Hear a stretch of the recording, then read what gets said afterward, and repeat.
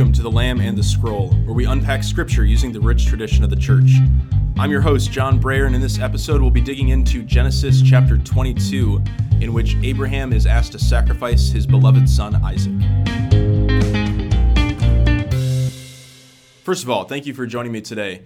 And before we begin, just maybe a shameless plug, if you are enjoying this podcast, please spread the word. Please share it with a friend. I'd love to see this podcast continue to grow in terms of the scope of its audience. But today, we'll be taking on a very challenging story from the book of Genesis, located in chapter 22. So before I actually jump into this story, I'd invite you to read it. We'll be focusing on Genesis chapter 22, verses 1 through 19. So if you'd like to pause, read the story, and then come back, I'll give you a moment to do that.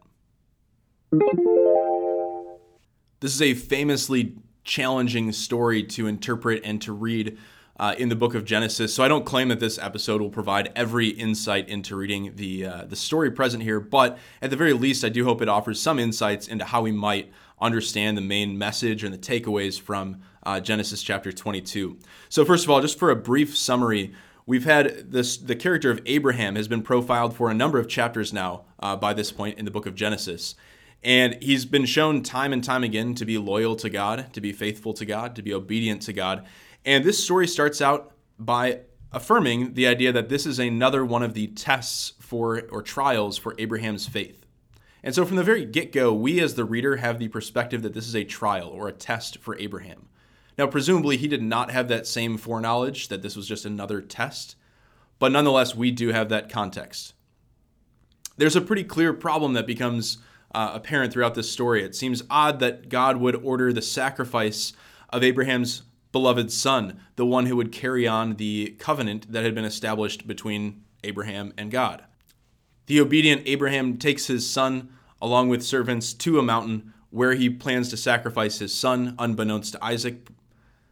Isaac picks up on this, asks Abraham where the animal for sacrifice is, and Abraham, continuing to put his trust in God, says God will provide the sacrifice. Ultimately, God intervenes and stops Abraham from slaying his son.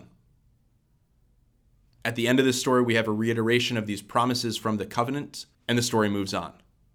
But nonetheless, this leaves us as readers with a number of different questions about why God would order the sacrifice of a child, and particularly this child who's going to carry on the covenant.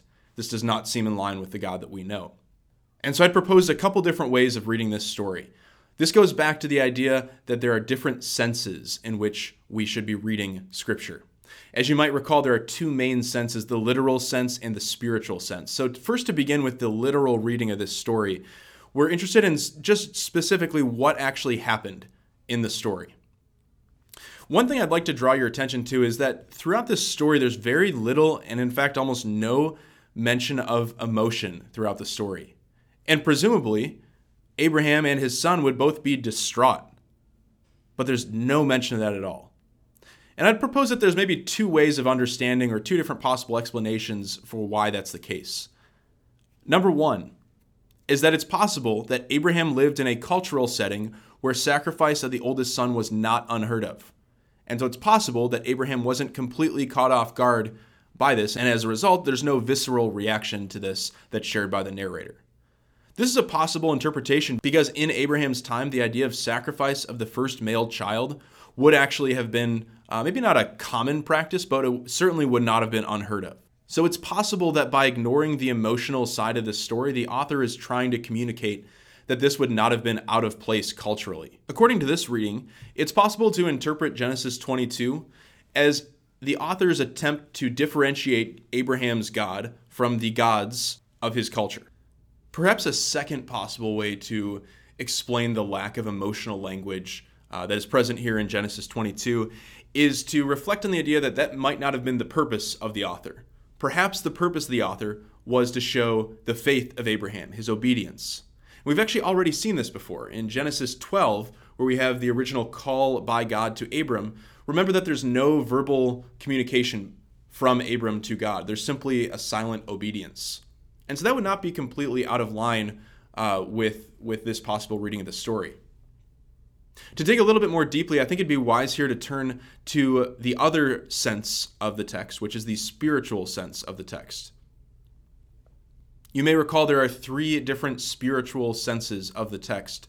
And so one in particular that I'll dig into is the tropological sense of a biblical text, which essentially refers to what a biblical text is calling us to do or how a biblical text is calling us to respond to God.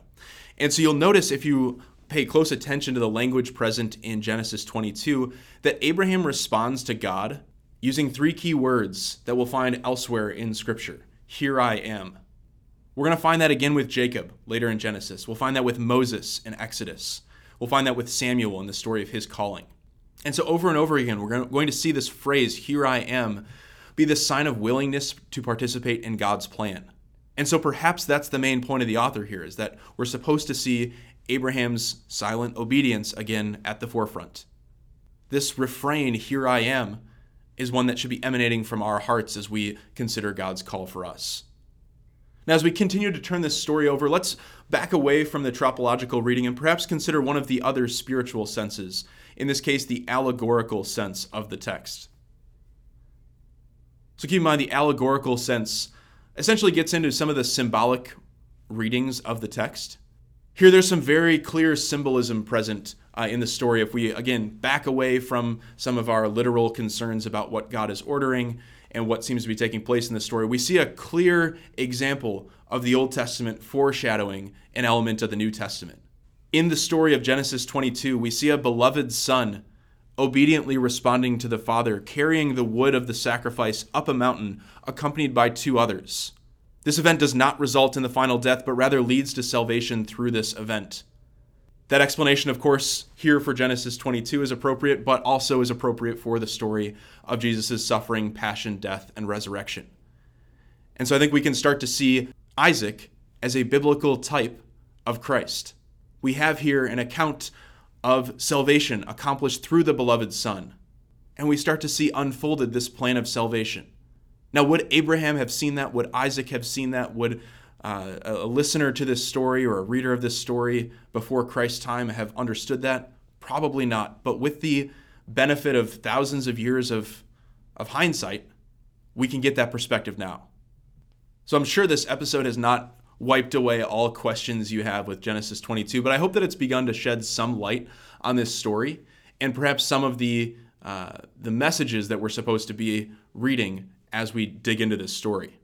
So in conclusion, a couple final points. One, this is a story of Abraham's obedience to God, his trust in God's plan. We see that very clearly in his simple verbal response to God, here I am, but also in his actions throughout this story.